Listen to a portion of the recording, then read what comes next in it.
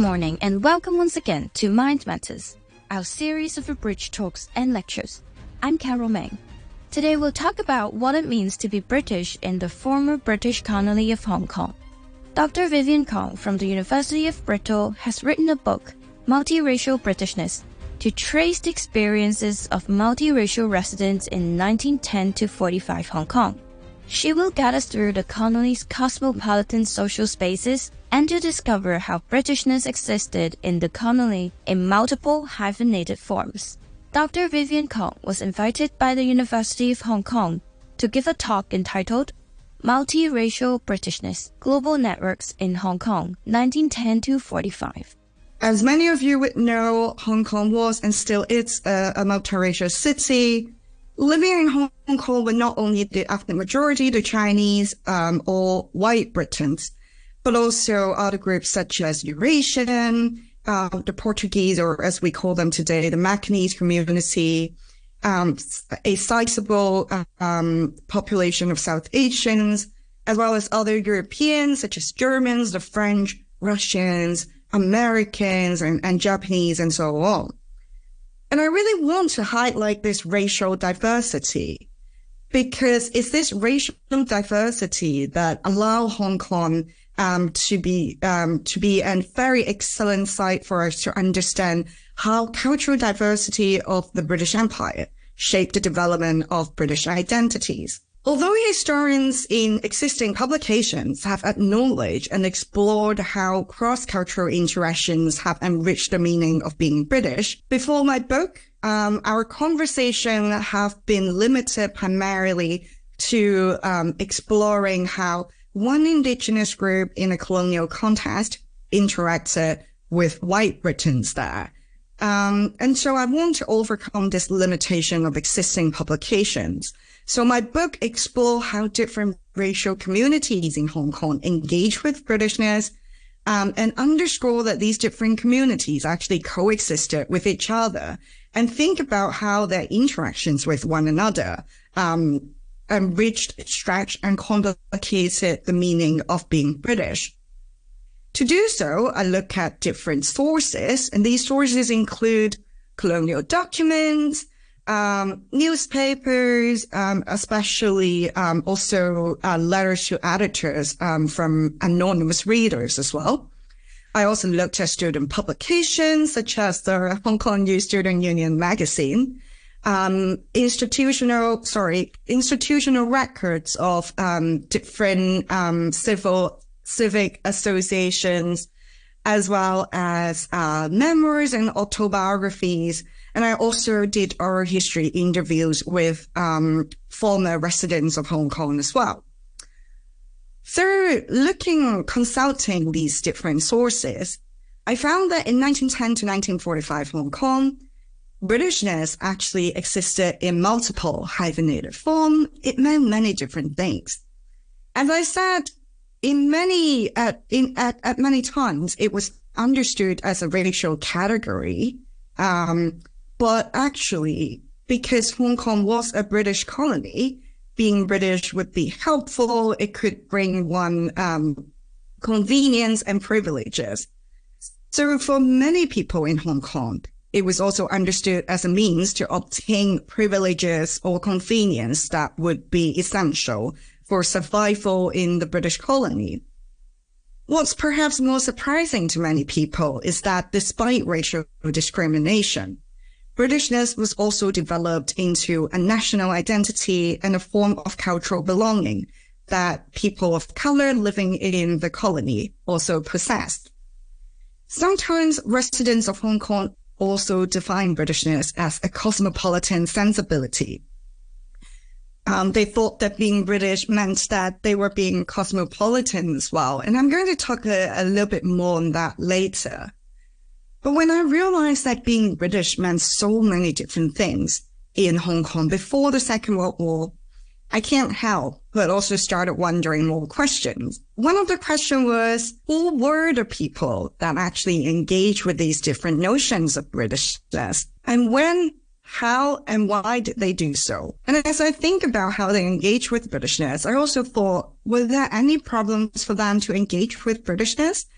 especially as many of them would have other existing notes of belonging as well. How did that interact with their existing identities, such as Chineseness or the Macanese identity, etc.? So in different chapters of my book, I address these different questions and think about, different forms of British identities. For instance, in chapter 1, British by law, I looked at how Britishness existed in Hong Kong as a legal identity and how those in Hong Kong engage with the legal Britishness. In the period that I deal with in the book, according to British nationality law, which you can see on the screen here, all those born and naturalized within the territory of British Empire would be entitled to the status of British subject. So this means that a Chinese person who was born in Hong Kong to Chinese parents, legally speaking, should be as British as a white Briton who was born in London to white British parents. And legally speaking, they would have the same kind of rights in Britain and in Hong Kong as British subjects. And these included the right to enter and to live in the UK. But in practice, racism often prompted officials to think that if one wasn't born to white British parents, they can't be fully British. And so these officials would often ignore the fact that these colonial subjects in Hong Kong actually had British subjecthood. And they would try really hard to prevent colonial subjects in Hong Kong to know about their legal status and to make use of the rights that comes with this legal status as British subjects. So here, for instance, you're looking at a document from 1933 where Whitehall officials mentioned that there's been this existing policy where colonial authorities in Hong Kong were instructed to issue only travel certificates rather than a full passport to Chinese residents in Hong Kong. And this was done to prevent Chinese residents of Hong Kong to use a full British passport to enter the UK. And this is just one of the many examples I can find in documents or in the news about how the state officials tried to obstruct colonial subjects in Hong Kong from using their British subjecthood.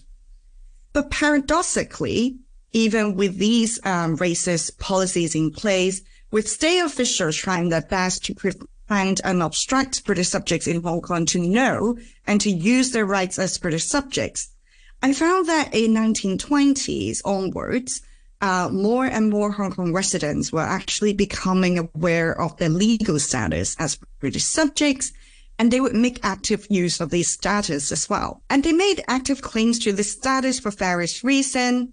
And the most obvious one is perhaps, as I said, Hong Kong was a British colony. Having a British status would just make your life so much easier. You can travel more easily to places like Singapore.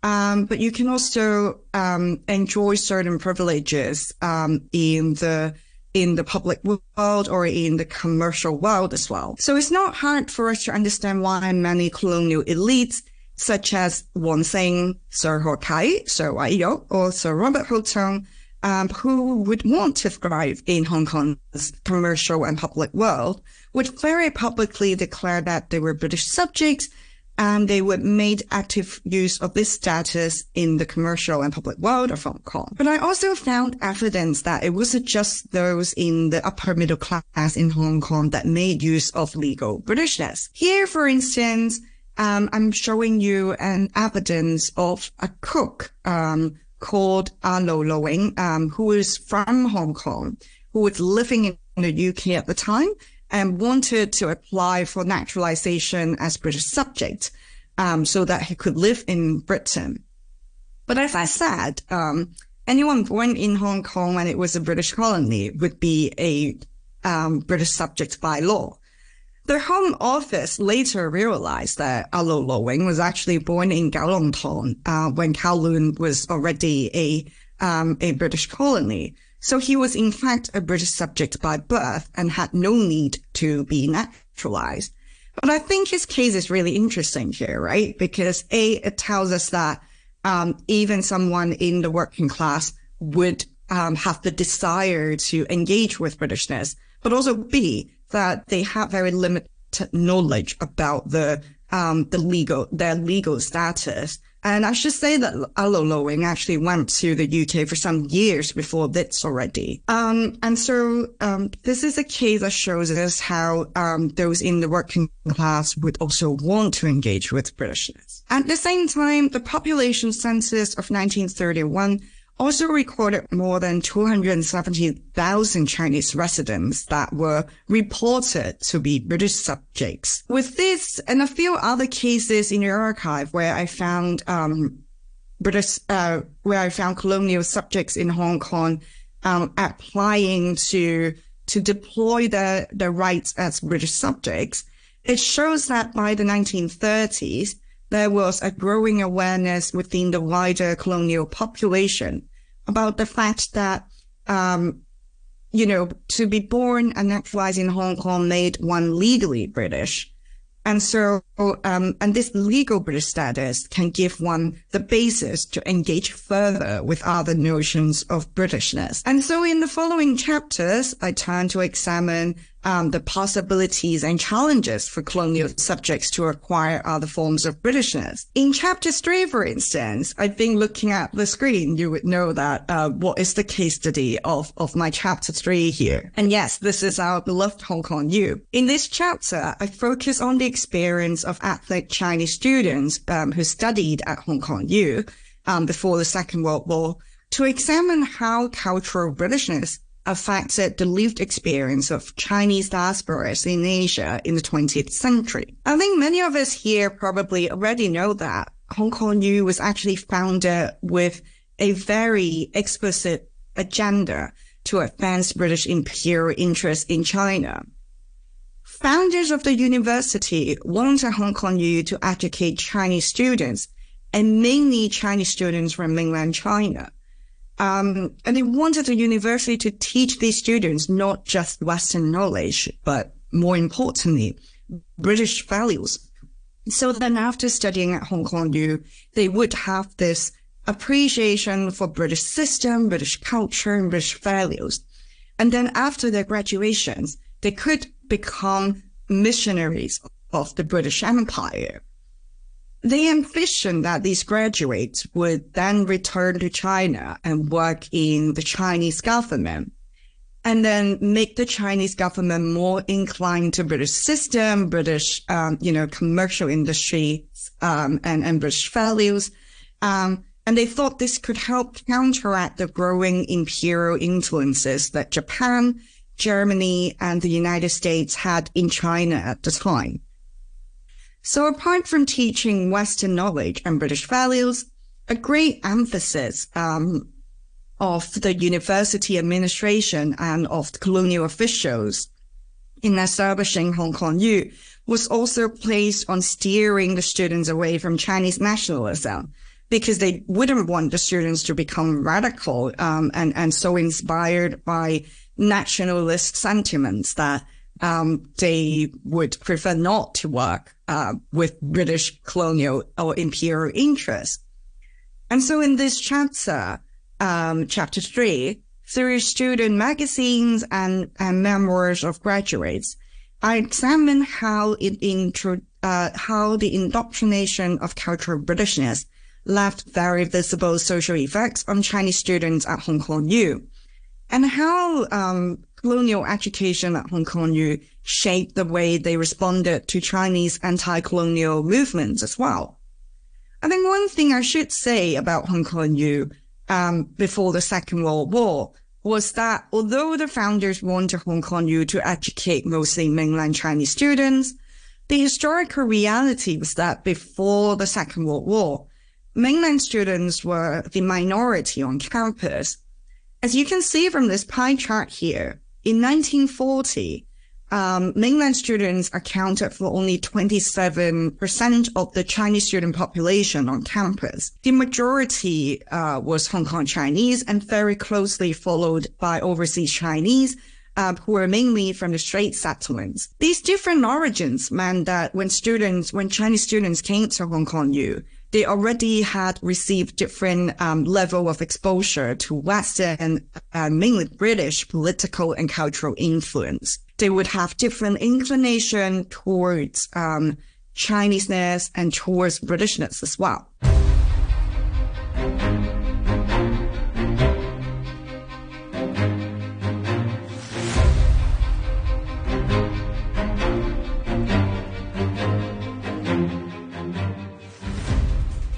You're listening to Mind Matters, where we just had Dr. Vivian Kong from the University of Bristol telling us about some backgrounds of the British colony. Next, she will continue to discuss how Britishness existed in the city. The cover image of my book, which is a photo of the Faculty of Arts in the 1920s, actually can give us a pretty good sense of these cultural differences within its ethnic Chinese student population as well. So as you can see from the photo here, some of them wore transam, wore qipao, but then most of them wore suits. Some even had bow ties on, and you can get a sense of these sort of cultural practices going on amongst the student population there. And for most of these students that coming to Hong Kong U, studying at Hong Kong U was actually the very first time they got to interact with other Chinese individuals who would understand and identify with a Chinese identity or different forms of Britishness in a very significant degree.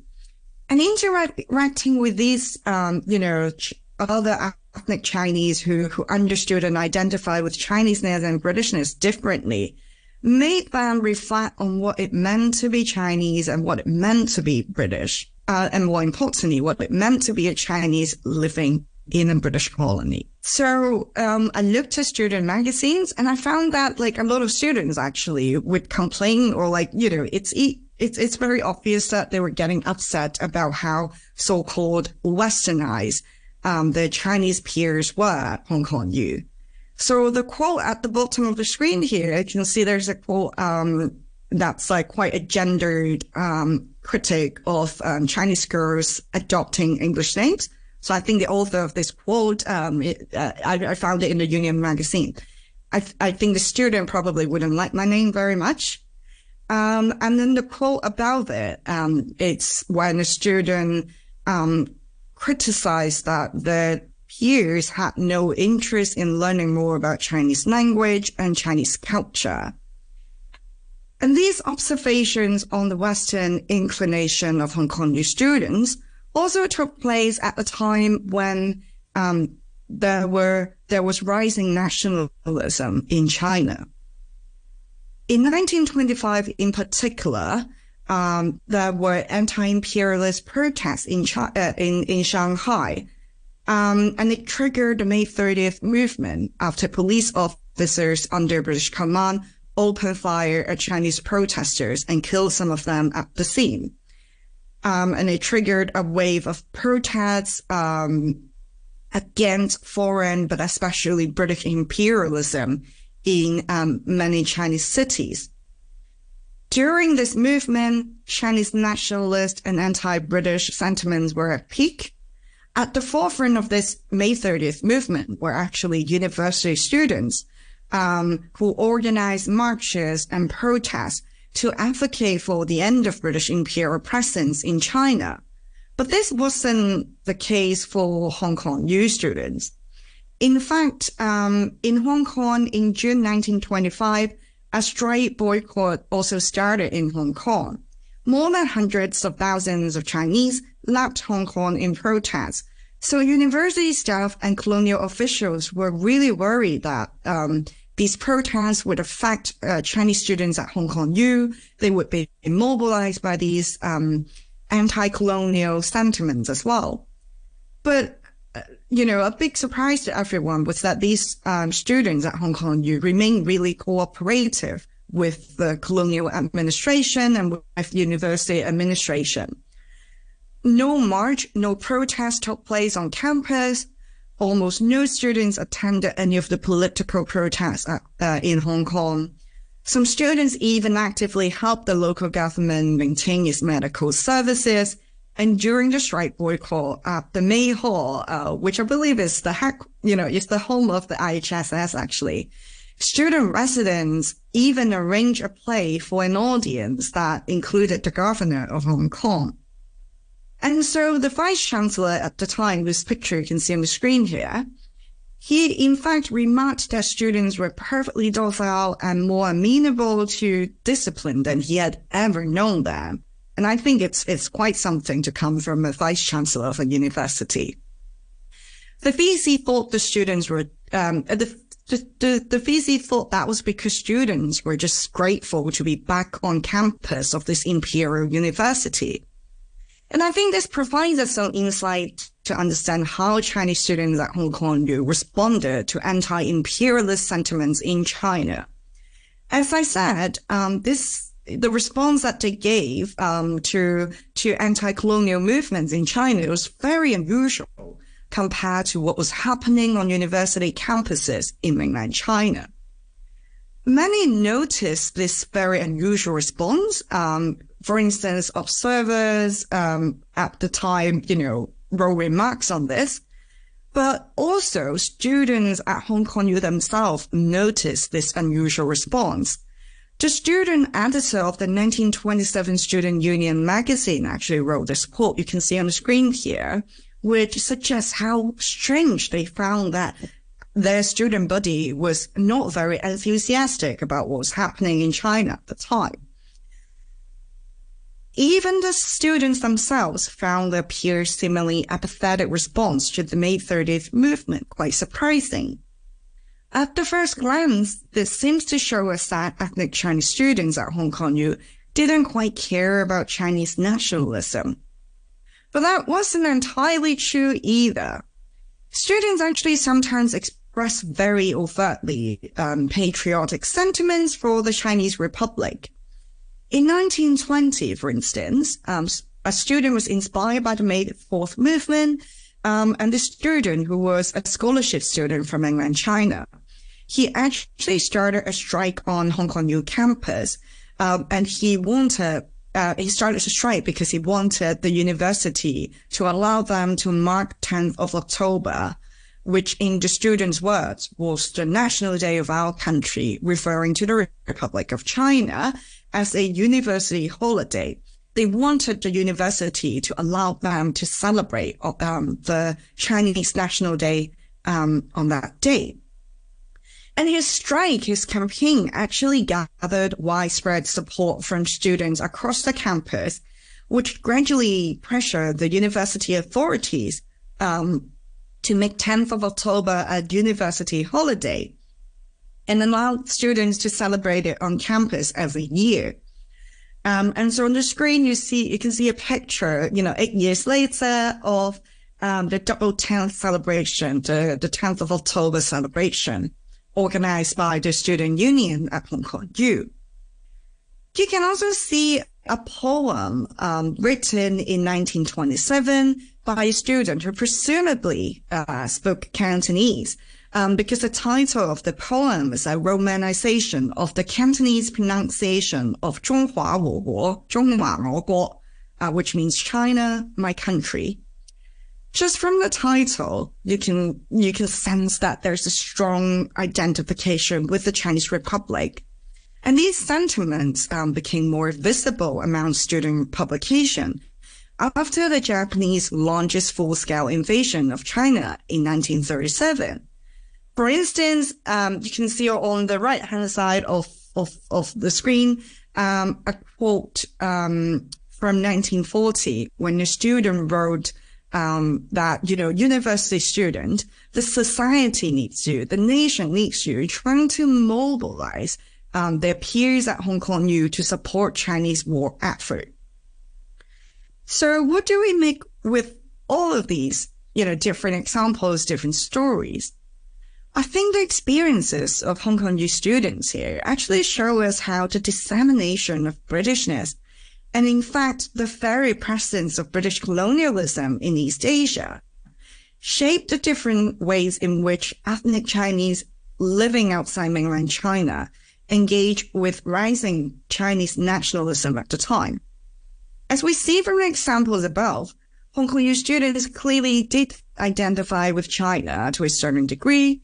They called China my country, they celebrated the National Day, and they supported Chinese war effort. But at the same time, they also demonstrated little enthusiasm towards nationalist populism, an attitude that contrasted so much with their counterparts in mainland China that it surprised even the students themselves. This attitude was in fact shaped by the colonial environment in Hong Kong, and Hong Kong's colonial status. For the students from mainland China, some of them actually wrote in their memoir that they were very conscious of the fact that they were living in a British colony at the time. Even though they felt very strongly about the nationalist movements in China at the time, they felt that they were in a foreign land and that they shouldn't cause trouble in other people's land. That's exactly what they wrote in the memoir. And this was especially true for many of them who came to Hong Kong on scholarship, who came to Hong Kong U on scholarship, because they worried about causing trouble would cost them their scholarship and interrupt or disrupt their study at Hong Kong U. For students who could afford to go to Hong Kong U on their own funds, most of them come from Hong Kong and Malaya, and they were largely from an affluent social background. Existing works in Hong Kong history have already suggested that for many of the colonial middle class in Hong Kong at the time, they believed that Chinese nationalism would harm their economic interest. And so that's why when the strike boycott happened in Hong Kong, they decided to work with the colonial government so that they could steer Hong Kong away from these sentiments. Likewise, the largely affluent and diasporic background of Hong Kong U students, combined with the curriculum of the university, encouraged many of these students to believe that British colonial rule would benefit Hong Kong more than Chinese nationalism. And so this encouraged them to sympathize very little with Chinese anti-colonial movements. The experience of these students then suggests that on one hand, colonial education made Chinese in British territories more receptive to British colonial rule and less responsive to Chinese nationalism. But on the other hand, British domination in Asia also made many feel that they didn't really have the option to engage freely and actively with Chinese nationalism. The colonial environment of Hong Kong and its officials' conscious attempts to indoctrinate cultural Britishness gave birth to a non-radicalism towards nationalist movements. It helps us see how British colonial rule affected the development of Chinese identities as well. At Hong Kong U, we see a group of colonial subjects who were not only engaging Britishness for expansions, who were not only engaging it to survive in the colony. The way these students dress, the way they decided on the names they go by, the pride they took in being British educated in an age of nationalism, also suggests to us a conscious choice of identifying with cultural Britishness. That was Dr. Vivian Kong from the University of Bristol. I'm Carol Meng, and I invite you to join me next Sunday morning on Mind Matters.